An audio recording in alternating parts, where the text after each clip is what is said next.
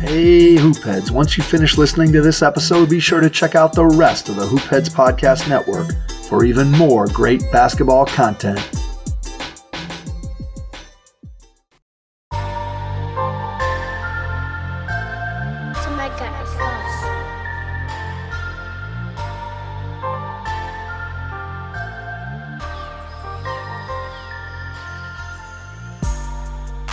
What's up, everyone? I'm your host, JJ Rivera, and I'm joined as always by my co-host, Kenneth Wilson. And welcome to 305 Culture, a show where you feel the heat.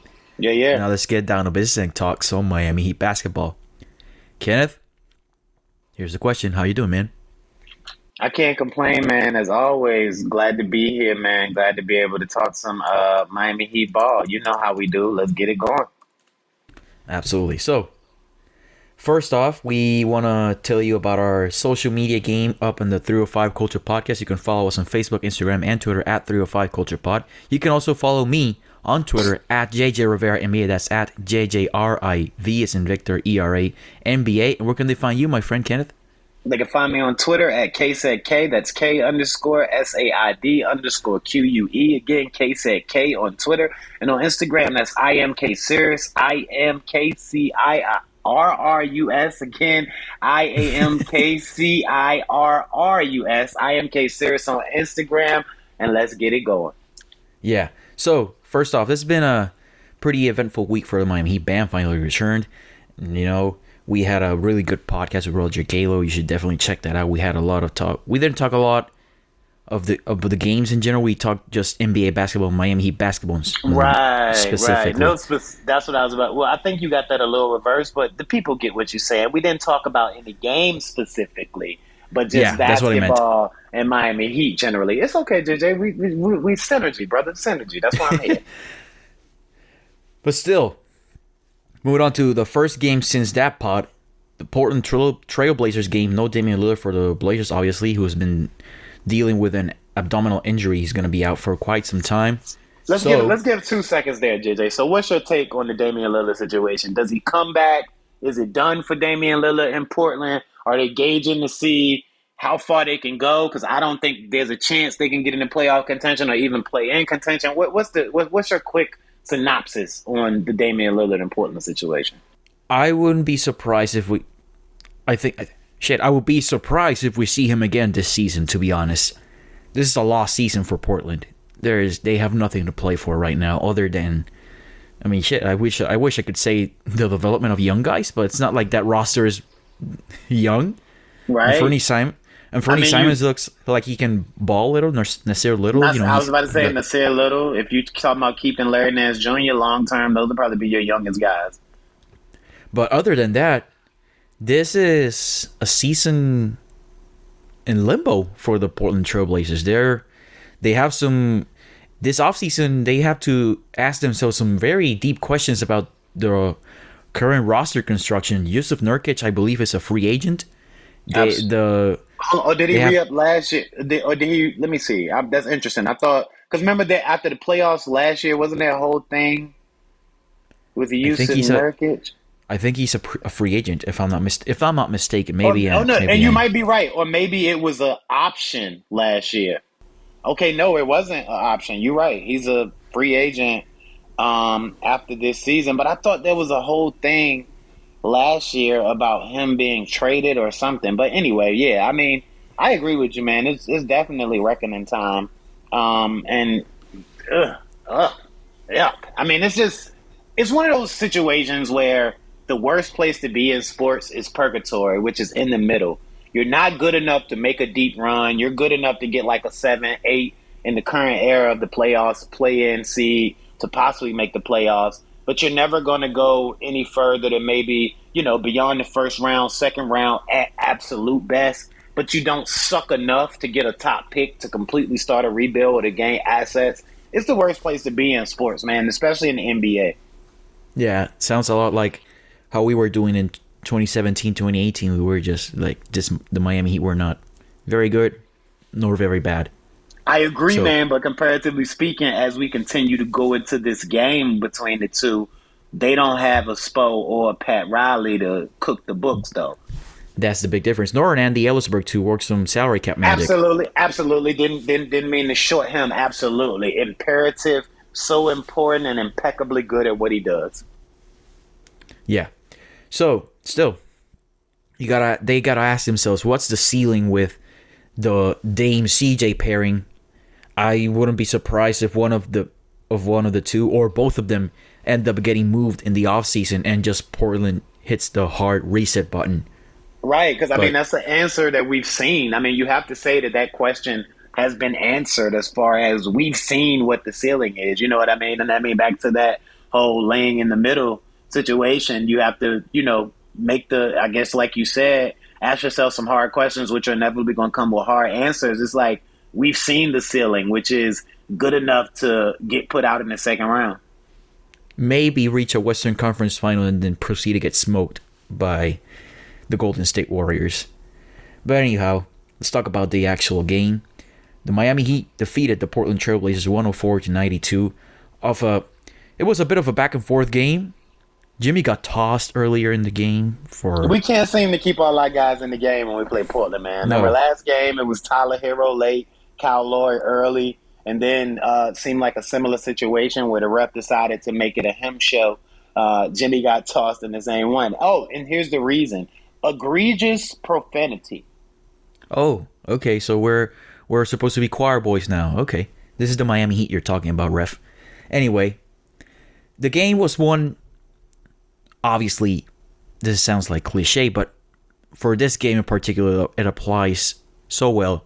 In the fourth quarter, that fourth quarter was just something else from the Miami Heat. Defensively, I mean, it showed how great Bam Adebayo is.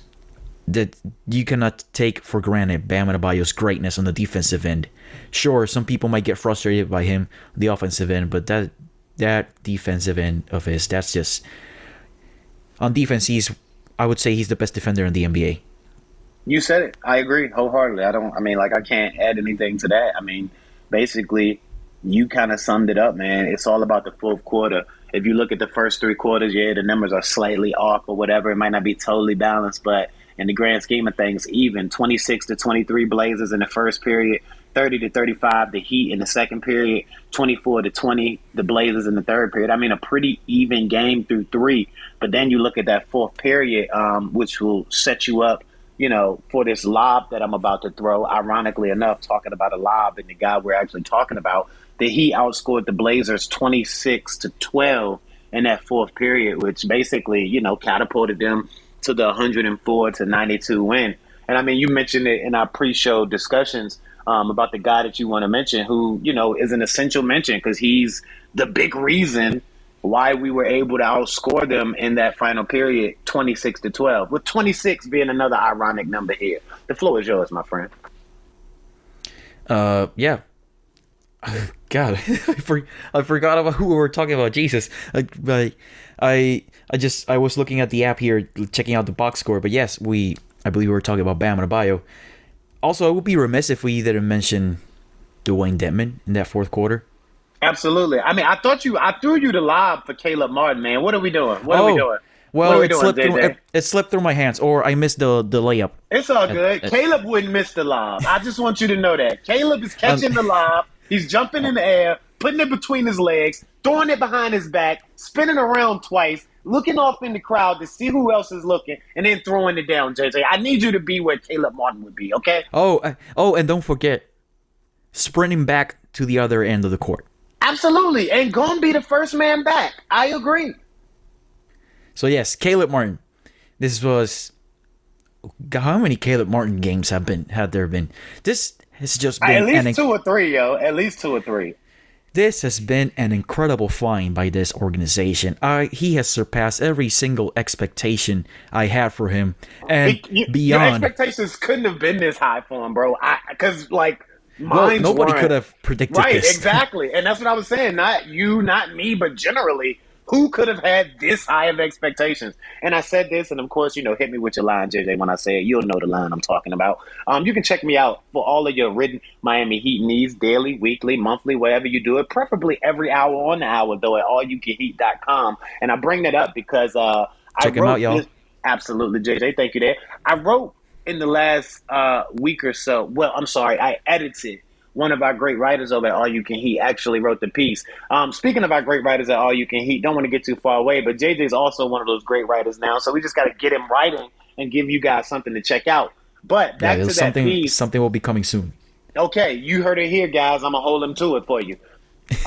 The piece in question, the headline goes, "Is Caleb Martin the greatest two-way player ever?" And I mean, it sounds, it sounds Sounds like half-hearted, or it sounds quick. like hyperbole, right? It sounds like hyperbole, or maybe even innuendo, or like we're hinting at something, figuratively. It's like, no, literally, this guy might be the best two-way player ever. And the two-way contract is young as a mug in the grand scheme of things. So you have to include that factor. But has there ever been another guy on a two-way contract that, I won't say maybe there's been another two-way guy that's more talented, but from the aspect of actually making an impact to winning for an organization like the Miami Heat that's winning at the level that they are winning at this year, and you having such a part or impact on all of that, I don't know if there's ever been another two-way player with this type of impact on a winning situation, such as Caleb Martin's in the Heat. Am I tripping, JJ? You might not be tripping. I will refrain from giving any type of opinion. Don't call me a coward or anything. It's just and that's why I framed it that way with the question, because you don't want to make declarations about the best anything ever because there's so much data. But it's like the fact that it's even worth a question is worth it. Didn't mean to cut you off. Just wanted to say I'm not gonna call you a coward. I get it. I understand. No, and I understand what you're saying, and you might not be far off. However, okay, what I could have expected from was maybe a good rotation player, but he has been a guy that has been starting games for us and has been really good on both ends of the floor. And I could not see this coming. I don't think any Heat fan saw this coming, to be honest. If you had to bust it down to an 8-man rotation right now, he would be in it. And he's gonna be in a playoff rotation. I Absolutely, would be surprised. 100%. I'm just saying, like, I want to say. So I start in 5, right? Yeah. And then I go Tyler, Dwayne Dedman. And that's why I struggle, because I love Dwayne, and Dwayne is huge. So I put Dwayne at 7, but then I have to put Caleb Martin at 8, because though you could say, well, Max comes through and has explosive games, what Caleb does comes through every game, every single game. And that's no slight against Max Strus. And you know what? It always depends on playoff opponents. We all sometimes see some guys play more against some opponents. Absolutely. We sometimes see other guys. Absolutely. But that also goes to that point, because the thing that has also helped separate Caleb, on top of his improving three-point shot, which has made me dub him the menace, because that boy's offensive game has just exploded since he came to Miami. But the defense, bro, like, you can stick him on 1 through 4 and be okay with it. You don't want him guarding 4s a ton because he's still on the smaller side from an NBA perspective. But the guy's defense, 1, 2, 3, or 4, you feel pretty comfortable. And for a two-way guy to, take on that responsibility for a Miami Heat team, I just think that's saying a ton about him, man. Yeah. I mean, props to him. He has been so much more than anybody could have. He's been so good beyond our wildest imagination. Jesus, I'm running out of words to describe him. So Caleb Martin got him stuttering, guys. He got him stuttering. Now, I know you heard the quote. I want to get to this before you get to that. He said after the game, when Jimmy Butler's out, I try to be Jimmy. Oh, my God. Oh, my Lord. I melted. I almost fell out my chair when he said it. I know Jimmy was in the back of the locker room somewhere going off, but I just didn't know what to do. I couldn't contain myself. Yeah, I was surprised there wasn't just a random picture of Caleb and an Instagram caption of Jimmy Butler's account saying he ain't shit or something like that. So, yeah. But anyway, let's talk about our guy Bam. This is requisite talk. You know that, Kenneth. Bam Adebayo, you all know, my favorite player. He showcased why every single Heat fan should be ecstatic about the future with this man on our team. He switched. I think he basically guarded almost every single guy on the floor in the Blazers, and he held his ground. Not only held his ground, he was wreaking havoc. He caused turnovers, missed shots, blocked shots. He was getting after it on the offensive end, and that fueled a ferocious fourth quarter for the Miami Heat. And it was just a beauty to watch. That was Miami Heat basketball. Absolutely. And for big sporting contests, you always hear the comparison of a boxing match made round for round, blow for blow. But to go for that comparison again, and this is a loose one, follow me here, but you probably had Blazers offensive players over there telling their coach, it's 5 of them out there. I don't know which one they hit. Because Bam was everywhere, bro. Like you said, covering the drops, covering the screener, covering the ball handlers, switching onto the top, dropping back down, guarding the rim, helping on the passes, getting in the passing lanes. If you needed it done late in that Blazers game, Bam Adebayo did it for you.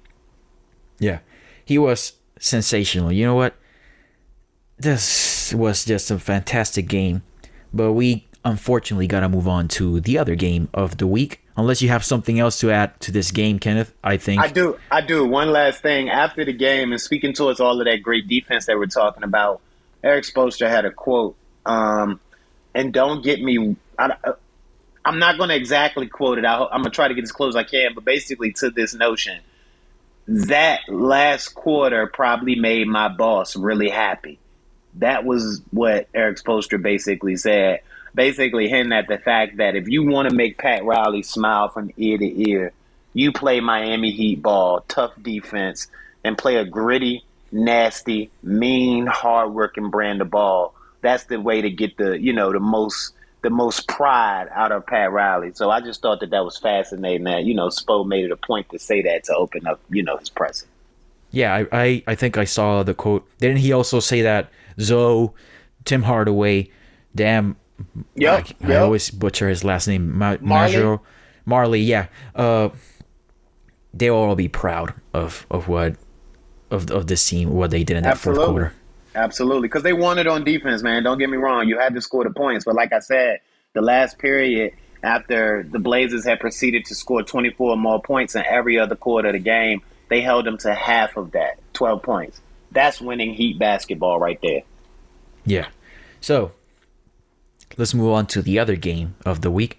The one that we're recording. When you get a game with no damn defense. I'm sorry. I didn't mean to jump the gun. I apologize. Yeah. I'm sorry. On the opposite end of the spectrum, we had no defense in this game. Although, well, the fourth quarter, they turned it up. Right. I was about to say, I should give them a little credit. They did. Yeah, they turned it up big in that fourth quarter. Fortunately, it wasn't enough. We got to talk about those last 2 plays for the Miami Heat. But before we get to that, we need to talk about, first, Duncan came back with a vengeance in this game. He was draining. He made like 4 threes in the fourth quarter. He only had 1 the previous 3 quarters. Then he exploded in the fourth quarter. Bam was outstanding once again. I missed him so much. This was a long month without him. Gabe Vincent played pretty well offensively, but yeah, on the defensive end, the Heat were getting picked on. Like, the Hawks were getting good shots. Kevin Huerter was hurting us from, no pun intended. But I see what you did there. No, I just realized it. No pun intended. But yeah, I feel proud of myself about that. Anyway, the 3-point shot for him and specifically was going for him. Trae Young. And he's been struggling this season. So to see him come back, or not necessarily, I don't know if this is his comeback game, but to see her to shoot like that against us didn't feel good because he's been having a down year. Yeah. Trae Young, it's maddening how teams have been forced to guard him, because I sometimes feel like the refs reward him for being the smallest guy in the court, and when he gets a small bump, they call a foul. Totally. But I also have to give him credit. He's a pick and roll maestro. He commands the attention of everybody on the floor. Absolutely. The Heat were trapping him at the top of the key or whenever there was a screen coming towards him, he was making the correct read most of the time. He's a phenomenal offensive player, really. Obviously, there are some frustrating parts, but when you play against that type of town, you might get frustrated because they're just so great. They're so great. And that's what I meant by 70-30, man. It's 70% the refs, as you mentioned, because he's the littlest dude on the court. But it's 30% Trae Young. Trae Young is manipulating the motion or manipulating the defender or manipulating the situation in order to make that very thing happen.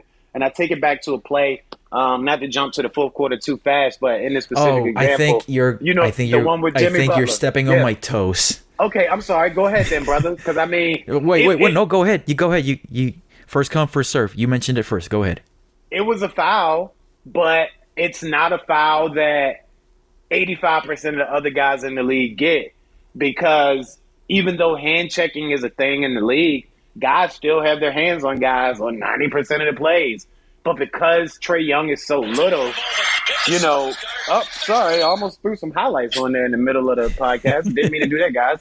But because Trae Young is so little, that hand on his hip, not only are you going to see it because he's so tiny and because anybody guarding him looks massive, but also because he's so tiny, the slightest little thing is going to throw him off, and you're going to be able to see how much it throws him off. So, I mean, I think it was a... Go ahead. And to be fair, he also sells the call well. Absolutely, and that's what I mean. He manipulates the situation from the beginning of it to the end of it. Like, he puts you in a position to have to put your hand on him, and then after you put your hand on him, he makes sure that he gives a Tony Award-winning performance so the ref knows you put your hand on him. Yeah. Fortunately, you weren't stepping on my toes. I want to talk about another play in the fourth quarter. Late in the fourth quarter, I might add. There was a pick-and-roll situation. By the way, this was an incredible situation game. This was an incredible situation game from Crotty. A foul situation, a rebound situation. It was just a whole situation game. It seems like if Crotty surpasses a certain amount of situations in the game, the Heat lose. So if you hear Crotty saying situation a lot, that probably means we're going to lose. Well, you also can't forget about a DeAndre Hunter situation. Yes. Like, that was hilarious to me. I think he's in on the joke right now. I mean, absolutely. He must totally. be. He's responding to people on Twitter and everything. Like, Friday totally knows what's going on. And he reads to Twitter because I've heard him call Max Big Max at least 3 times, by the way. If he says click clack on the broadcast, I think you're probably going to pass away on the spot. Bro, I'm running to Puerto Rico to scream through your window. Did you hear Crotty? I mean, shit, I would probably lose my mind as well. So, the play I was talking about, there was a pick and roll between Clint Capella and Trae Young. Capella set a screen on Jimmy Butler. Wait, yeah, no, he didn't actually set the screen because Trae Young, what he did was he beat Jimmy Butler, and that forced Bam to come up. And then it was all over because Young just threw the lob for Capella, and it was an easy dunk. However, here's the thing. Let's see. Young beats Butler, so that forces Bam to make a decision. Do you leave him for the easy layup and hope for somebody else to rotate over and then force Trae Young to make a pass to the three-point line, from which the Hawks are one of the best three-point shooting teams in the NBA alongside the Miami Heat? Or do you come up to him and force him to make a pass? Unfortunately, Clint Capella was right behind Bam. And that's what I want to highlight about Trae Young's ability to manipulate the defenders pick-and-roll situations. Okay, I'm glad you got there fast because I got something to say, but I'm going to see if you say it first because there's a reason, and that's probably all set up by Trae. There's a reason that you can't make the rotation decision there, but go ahead. Well, yeah, I think, I was just going to say that it was smart of him to put Jimmy on his hip because then Jimmy is basically useless as a defender back then. And absolutely. You're putting it all on Bam, which, it's not a bet that most players would make because that's Bam Adebayo. But since he's Trae Young, he's confident and he's got a good lob threat behind him and Clint Capella. Absolutely. Which I Yes, think is mostly about Clint there for me because I don't even think man up. He'll try bad because he'll learn the lesson. Shout out to Coop. Cooper Moyetta on Twitter, guys. He's Miami Heat guy. Basically, man, when Trey is really good at dictating space. And his change of pace game is pretty good too. And like you mentioned, getting Jimmy on your hip, which only occurs because you blow by him and then drop the gear so that he lands on your hip because he can't just like bust ass to get there because if you drop the gear, he's going to foul you. Well, here's the thing. You only have two options there if you're the defense. Allow him to get the layup or step up and hope that he can't make the pass to Capella. You don't have the rotation option there because he's already only 2 steps from the cup. You know what I mean? If he's free throw line extended, then maybe you have a chance to make the rotation. But because he doesn't start to orchestrate that situation until he gets maybe to that mid-post area, you don't have any time because he's cut the space down. And he's also making you play 1-on-2 at that point after he's cut the space down. So he's kind of limited your options. I mean, it just goes right back to your point of him being really good at being able to manipulate that whole situation. Yeah. Phenomenal offensive talent, as we have already said. Let's talk about Jimmy Butler for a second. But here's the thing. Do you consider Trae Young a volume shooter or do you consider him a good shooter? Volume shooter. I consider him a volume shooter as well. I mean, don't get me wrong. He's not a bad shooter, but he's not a great shooter either. He just shoots so many of them that, if he can hit a decent amount, it's going to work. Thankfully, the Steph Curry comparisons have died down because since he was at Oklahoma in the NCAA tournament run, they couldn't stop comparing him to Stephen Curry, and his game is so far away from what Stephen Curry does. He's more of a pick-and-roll maestro, a guy that takes deep shots, but he's nowhere near as efficient on them as Stephen Curry is.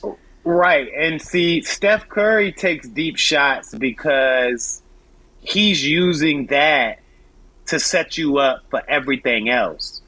Trae Young takes deep shots because he has to. He can't get his shot off if he gets any closer, but he also has to create that massive amount of space between you and the paint because he's not going to kill you from the middle. Steph can kill you from all 3 levels. Trae has to take that deep shot, hoping that you'll eventually come up where he can then get to the middle, where he can get his floater off, can rarely get all the way to the cup, or as he probably always hopes, that he can throw the lob to one of his bigs. So, no, I agree. Yeah. Let's talk about Jimmy Butler for a second. This was I wouldn't call it a particularly bad Jimmy Butler game. He filled up the stat sheet in other areas, and he was generally good. Well, I wouldn't say if he was good or bad on defense. I wouldn't call anybody good on defense in this game except for Bam. Maybe PJ, but PJ left the game. By the way, PJ didn't return in the second half of the game, and we got some Yurt Bam minutes. Absolutely. By the way, on PJ, they're saying it's a knee. I won't say contusion, but just knee soreness. So they're probably just being more safe than sorry on that knee because I think when he missed time a couple of weeks ago, it was a knee situation or a lower leg situation, right? Yeah. So wasn't it like he kind of twisted his? I don't remember well. He kind of twisted his knee or something. And either way, I'm glad they're playing it safe because we're going to need PJ to make a run. So if taking him out is precautionary, you know what I mean? I'm not mad at it. No. But yeah, Jimmy Butler, 13 points, 8 rebounds, 8 assists, 2 steals. You would think some people might say that's a typical Jimmy Butler stat line. I would say, sure, it's a pretty nice stat line. But considering what happened in the game, it wasn't nearly enough. And considering who we didn't have, bro. We didn't have Kyle Lowry and we didn't have Tyler Hero. Unacceptable. Continue. Yes. And as you, my friend, said on the pre-pod discussion, we lost this game twice. And I want you to expand on that point because I do agree with you, but I think you might explain it better than I could. Well, thank you so much for the live, man. I'm going to show you what you should have did and what Caleb would do. We lost this game twice, man, early on and late. We lost it early on because we didn't play any defense. When you look at the Miami Heat, late in the game, up until the 4th period, pretty much, they were allowing the Atlanta Hawks to shoot nuts. there was a point late in the game where where the Atlanta Hawks were shooting like 60% from the field and like 42% from three on 11 of 23 attempts or something crazy like that. Like they were making a ton of shots. And the Miami Heat didn't want to play defense. It just seems like every time they made a play to get themselves somewhat close or to look like they were trying to get close, they would make a boneheaded play to allow that proximity to widen again. And then that was the first reason you lost, because you just allowed them to go nuclear by not playing tight defense. Well, as we've been mentioning, the game tightened up late in the fourth quarter, and the Miami Heat actually had a chance to win, but they lost it again because on the final possession where they have a chance to win the game, they run a boneheaded play. And I'm not going to say they run a boneheaded play as in Spo called the boneheaded play, but you have to imagine, and this is a point that you brought out to me, so I'll give you your credit. You have to imagine that Jimmy broke the play, which ended up resulting in a contested, deep three-pointer from the far right side of the court, the off side of the court looking at your TV. Yeah. I mean, and just based on the way it happened, bro, just based on what we know about Spoelstra, his after timeout prowess, and then just based on the fact that Duncan Robinson had hit 4 or 5 colossal triples late in the game to bring us back to that point, almost being down double digits, you just say that that couldn't have been the play. So that's why you say we lost it twice, man. You didn't play any defense early on, which allowed the Hawks to get out to a 16, 17-point lead at points. But then you did all of that work in the fourth quarter to get the game back to a manageable 1-2 point lead where you actually had a possession late to go up and you couldn't convert. I mean, you don't even mention the fact that Jimmy smoked the layup on the previous possession. But I mean, Which was go ahead. And I want to give Spo credit because the play design was fantastic. Oh my God, a brilliant play. Brilliant play. And you even give Jimmy some credit because the execution was brilliant. The timing, like, here's the thing. The Bam pass. If you're a second early or a second late, that doesn't happen. But in order for you to be wide open like Jimmy was, the timing, everything has to be perfect. Like you said, on the pass, on the go. And let's be fair. He's human, so we give him the benefit of the doubt. He misstepped, and you have to say misstep. At first, I thought it was the pass because if you look at Jimmy trying to finish that layup, his momentum was carrying him off towards the backside of the basket. I think he mistimed his jump or something. Right, and that's what I was about to say. So that's why I say he misstepped, or, you could say mistimed his jump, but the same thing. His timing was a little bit off when he went up because when he was trying to finish it, he had a wanky angle. But at the same time, if you're Jimmy Butler, you can't smoke that layup in that situation. Not a wide open layup, not after Spo is drawing up the Mozart of after timeout plays, and not after Bam put it in place like a pool guy calling an 8-ball shot. I mean, like, that was a brilliant play, and you just can't do that if you're Jimmy. But like I said, man, you also can't break the play and take a contested, tough three-point shot if you're Jimmy to close the game, especially when you're Jimmy Butler and haven't shot the ball well since you've been in Miami. I know you made one early in the game, but especially when you haven't shot the ball well this season, and you shouldn't be the guy taking the shot. If you're going to take it, go to the cup and be the tank that you are and have been. If you want a three, get it to the guy that's been shooting lights out in the fourth period, Duncan Robinson, or at least the other guy that shot lights out at some point in the game, Max Strus. So that's how we lost it twice. Poor execution in the end and a lack of defense throughout the first 3 periods.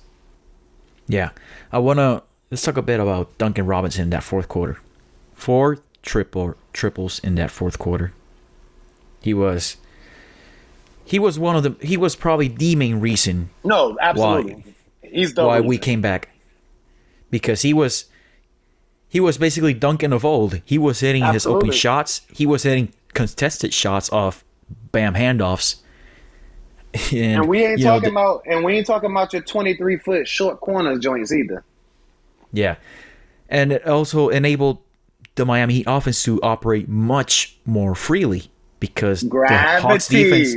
Spacing now. See, but you bring up an excellent point, JJ. I didn't bring that up because we lost, but you saw it. All he had to do was hit 3 shots, and the whole defense opened up. Yeah, and that allowed Bam to drive to the basket, Also, Bam made made a really nice mid-range jump shot at one point. I mean, the mid-range jump shot hasn't been there ever since he came back from the injury. Again, it's been only 3 games. The mid-range jump shot has been a bit inconsistent at times, Well, even yeah, it was throughout a the little. entire year. That's what I was about to say. It was a little spotty before he started out the year blazing. He was hitting everything, and then it got a little spotty before he went out with injury. But I'll also say this: he probably didn't help himself out because not only did the conversion rate get a little spotty, but his attempts got a little spotty. But I will tell you this, and it's something I pointed out, and I know he's your favorite player, so I'm not telling you anything. I just have to say it, and you've really seen it in a couple of games he's been back. When Bam faces up. Bam in the triple threat is unguardable. There is no 4, there is no 5 in the league that can guard Bam Adebayo when he faces you up. Whether he hits you with the mid-range, whether he hits you with the jab and go, whether he hits you with the pump fake and go, whether he face you up, size you up, turn back around and decide to back you down. If he ever goes triple threat and faces you up, you cooked. Mm-hmm. Also, did you see that video of Floyd Mayweather talking trash to Bam the game against the Blazers down in Miami? No, what happened? What happened? Tell me about it. Well, he was talking to Max, of all people. And then there was a play the Bam, did his he was facing up, and he basically told Bam that he wasn't going to shoot it because he's not a jump shooter. But yeah, it was something I came across social media, and I thought we should absolutely. I mean, well, that's I got you. But that's his way of motivating them. Because I'm gonna be honest with you, and I think, it's Money Mayweather, so anywhere is his home team. But he's at a lot of Miami games. I would dare to say Miami is his favorite team. I mean, you could have said that about Drake back in the early 2010s, but then he. Well, I mean, a lot of famous people live in Miami. I think that's different though when you're talking like the Big 3 era and now. You know what I mean? And we're not talking like Rick Ross or even DJ Khaled. You know what I mean? We're talking about. I think I've seen Bad Bunny in one of the games. Oh, absolutely, absolutely. Oh, look, man, we're talking about the Miami Heat. You're talking South Florida. You're talking a heavy Hispanic, Cuban interest. You're gonna get, your Hispanic royalty come through the building. It's just the culture. Yeah, that's the culture. Yes. So, anything else in the Hawks game that you want to talk about? No, also, I think before we go from this game, I hate to be a Debbie Downer, but this is the second time that Jimmy has blown a wide open layup in a crucial point of the game. Absolutely. Because that Kings game, he just blew the layup. I tried to be nice in that game, but you said what I didn't want to say. He blew the layup. Oh, he blew it. And this time, he also blew a layup. Oh, yeah, I said it when he done it. He smoked it. Smoked the layup. But you know what? Jimmy Butler's also the man that single-handedly put us on his back and carried us to the NBA Finals a couple of years ago. So, am I going to sit here and blame him for doing that? Nope. Let's not forget our guy Goran, please. Oh, no, I'll give you that. But we know how big Jimmy Butler was in the bubble. You know what I mean? Oh, no, he went toe-to-toe with arguably the greatest player of all time in the NBA Finals. I'm just saying. So, and Jimmy, I put it to you like this. More often than he doesn't, he comes through. You know what I mean? When he doesn't come through, it's ugly. But what superstar isn't it ugly for, I mean, it's funny because I'm pretty sure Jimmy Butler has a really high field goal percentage near the rim. Yo, but there are some times. I was looking at that stat the other day, bro. His field goal percentage within 5 feet it's crazy. But you would never know it looking at his game this year. No, sometimes you would say, God, this guy, he blows quite a bit of bunnies, because he does miss his bunnies. Like, it's something that occurs with high amount of frequency in the games, but he's still a great finisher. It's the strangest thing, really. Absolutely. And I'll say this, man, to that point, you have to imagine that being a tank like he is, as I've called him earlier throughout this episode, and as we all know Jimmy is, there's a lot of time, and I'm not giving him a pass, I'm just trying to, rationalize how in the hell it can happen, because he is such a great finisher through contact, without contact in general. on some of those misses, there's contact that alters the shot that isn't called. Has to be. I don't know, maybe. Anyway. I mean, because like I said, he does miss a ton of them, but you're also talking about a guy that 90% of the time when he's going to the cup, he's drawing contact, whether the defense is just saying, we not letting this motherfucker get another layup, or whether Jimmy is saying, I'm going to seek out contact to go to the free throw line.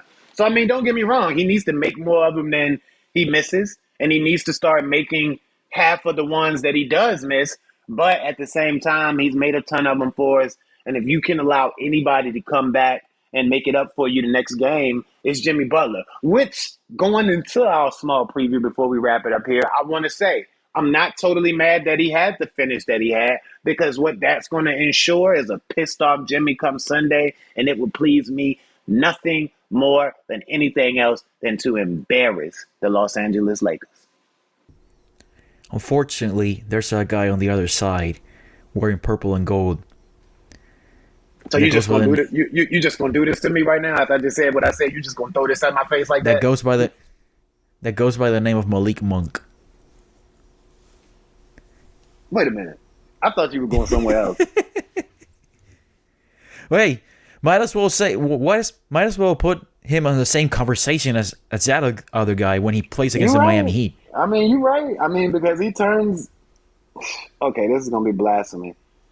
I mean, the man turns into Kobe when he plays the Miami Heat. Let's be real.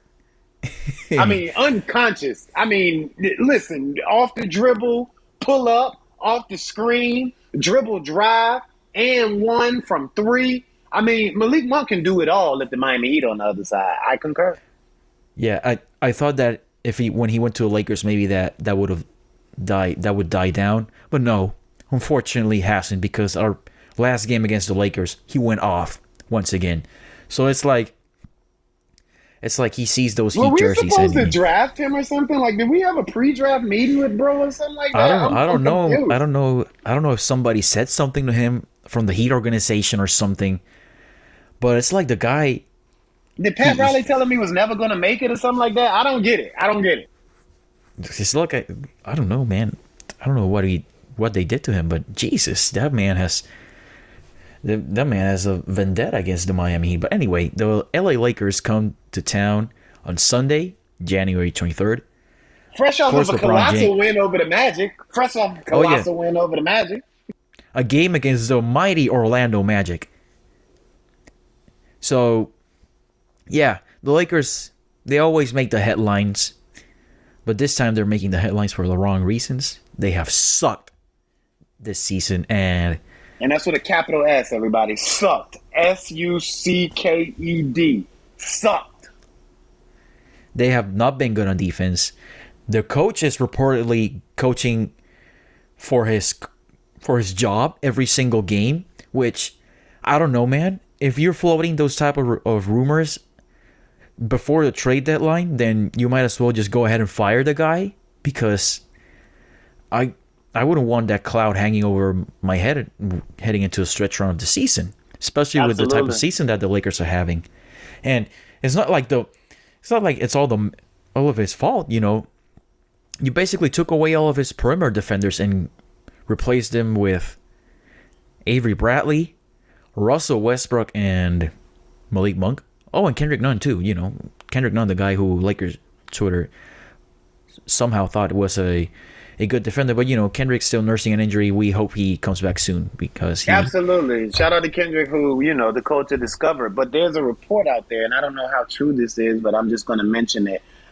Since, you know, Lakers fans were so gung ho on Kendrick Nunn, there's a report out there that the Lakers are offering Kendrick Nunn a first round pick, and wait for it, the mighty THT for Jeremy Grant. Oh man, I don't know why Lakers Twitter thinks that THT is some sort of valuable trade chip. They think they have to think he's like D-Wade light or something, bro. Like, the hype is too unreal, bro. It's too unreal. And by the way, Kuzma has been balling lately. Oh yeah, they've been terrible with their moves. Like, if you look at the Lakers, I'm gonna be honest with you, and and of course, hindsight is 2020. But let me ask you something: if you're the Lakers, what would you do to have Lonzo Ball, Kyle Kuzma, and Brandon Ingram on your team right now? Listen, I wouldn't even have one. I don't think I wouldn't even want all those guys back because those are the guys that got me AD. And AD is an incredible talent, and I still would have him on my team. I feel you, bro. I feel you. But if you take AD and give him the who the fuck ever and bring all three of those guys back, you might be in a better place. I'm just saying. Even though neither one of those guys are as good as AD, you still end up with more talent.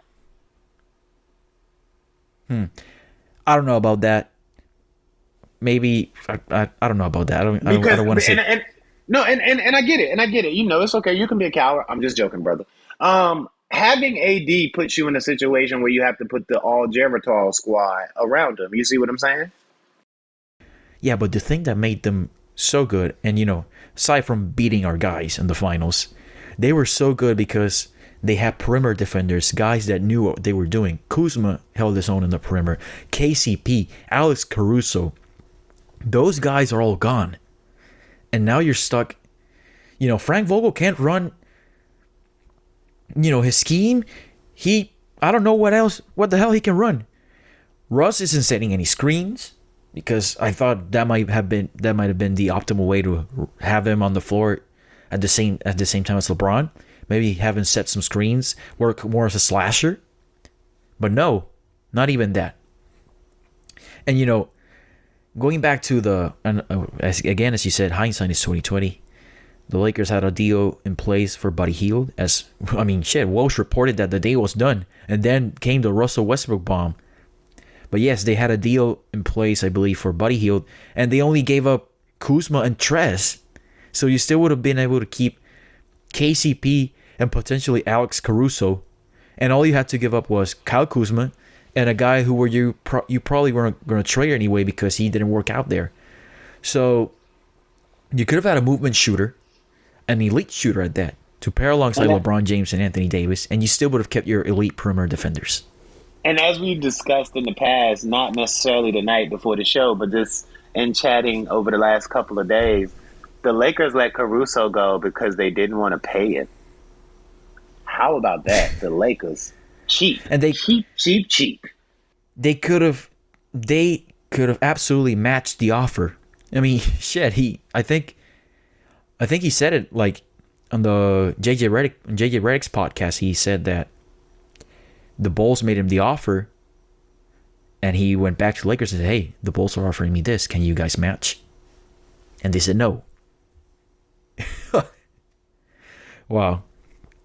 That's what happens when you don't have Pat Riley on your team. Absolutely. I agree, man. So, I got to ask you. By the way, go ahead. Speaking of Pat Riley, there's a book that came out by Chris Herring of Sports Illustrated, Blood in the Garden. I'm definitely going to buy it. There's a section there. There's a lot of Miami Heat talk in there for a bit because of the Pat Riley you got to connection. realize, that's what I was about to say, but also you're talking about an era where, some of the most physical battles occurred between the Heat and the Knicks. Yeah. Isn't that famous picture of Jeff Van Gundy trying to fight for his life to hold? Oh, I think that was against the Heat, right? I think so. Was it Charles Oakley's leg or something? Yeah. He was basically trying, unsuccessfully, I might add, to hold on to Jeff dear life. Van Gundy as an ankle weight. Yeah. Yeah, those, I wasn't alive by then, but yeah. I didn't say it, JJ. You did. I didn't say it. You did. They had well documented battles in the 90s. Absolutely. The Miami Heat and the New York Knicks, I might add. So yeah, I'm definitely going to get that book because the Heat connection, and I like sports books. But yes, you were going to say something, Kenneth. Yeah, man. No, I was just going to say, while we were on the Lakers there, moving to the Sunday game, how are you feeling about it?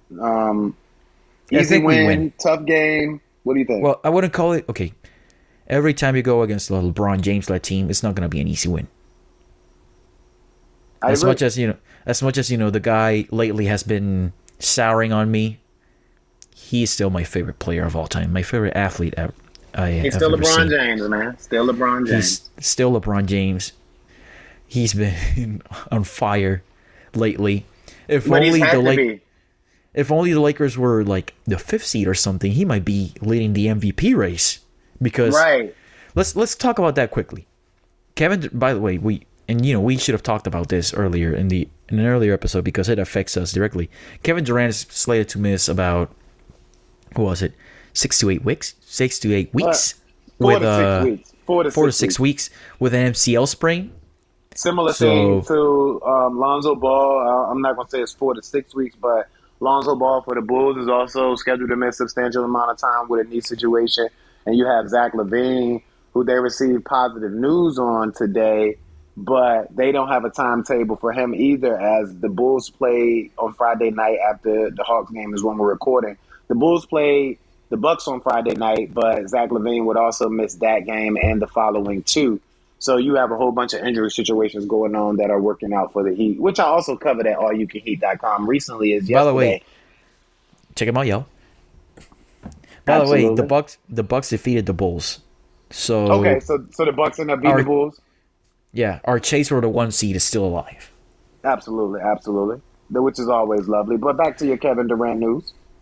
Yes, Kevin Durant is going to miss a substantial amount of time, so that leaves Kyrie Irving and James Harden. Well, part-time Kyrie Irving to... Who said Who said that's not gonna influence him or encourage him to get the vaccine? By the way. Okay, thanks for that piece of information, Kyrie. I'm just saying that's a nugget. Yeah, the Nets might drop in the standings. That's if James Harden suddenly returns to the James Harden of old, which seems unlikely, given that he's... I don't know what's wrong with him. Maybe he's... I don't know if his conditioning thing is just an ability thing, whatever. I don't know what that is. I think it's... Hey, bro, if you're used to doing that, you have to stay in the practice and the habit and in shape to do that. And I think once you stop doing that with regularity, as much as he did for Houston, it takes you can't just flip that kind of switch back on mid-season. Now, don't get me wrong. I mean, he's still young enough where if he wanted to get back to that style, which there's a chance he might, because there are rumblings that he's not going to be in Brooklyn beyond this year. Right. Yeah, those things, that rumor has been percolating for a while because... Absolutely. They didn't give him the money, the extension. So, it's valid.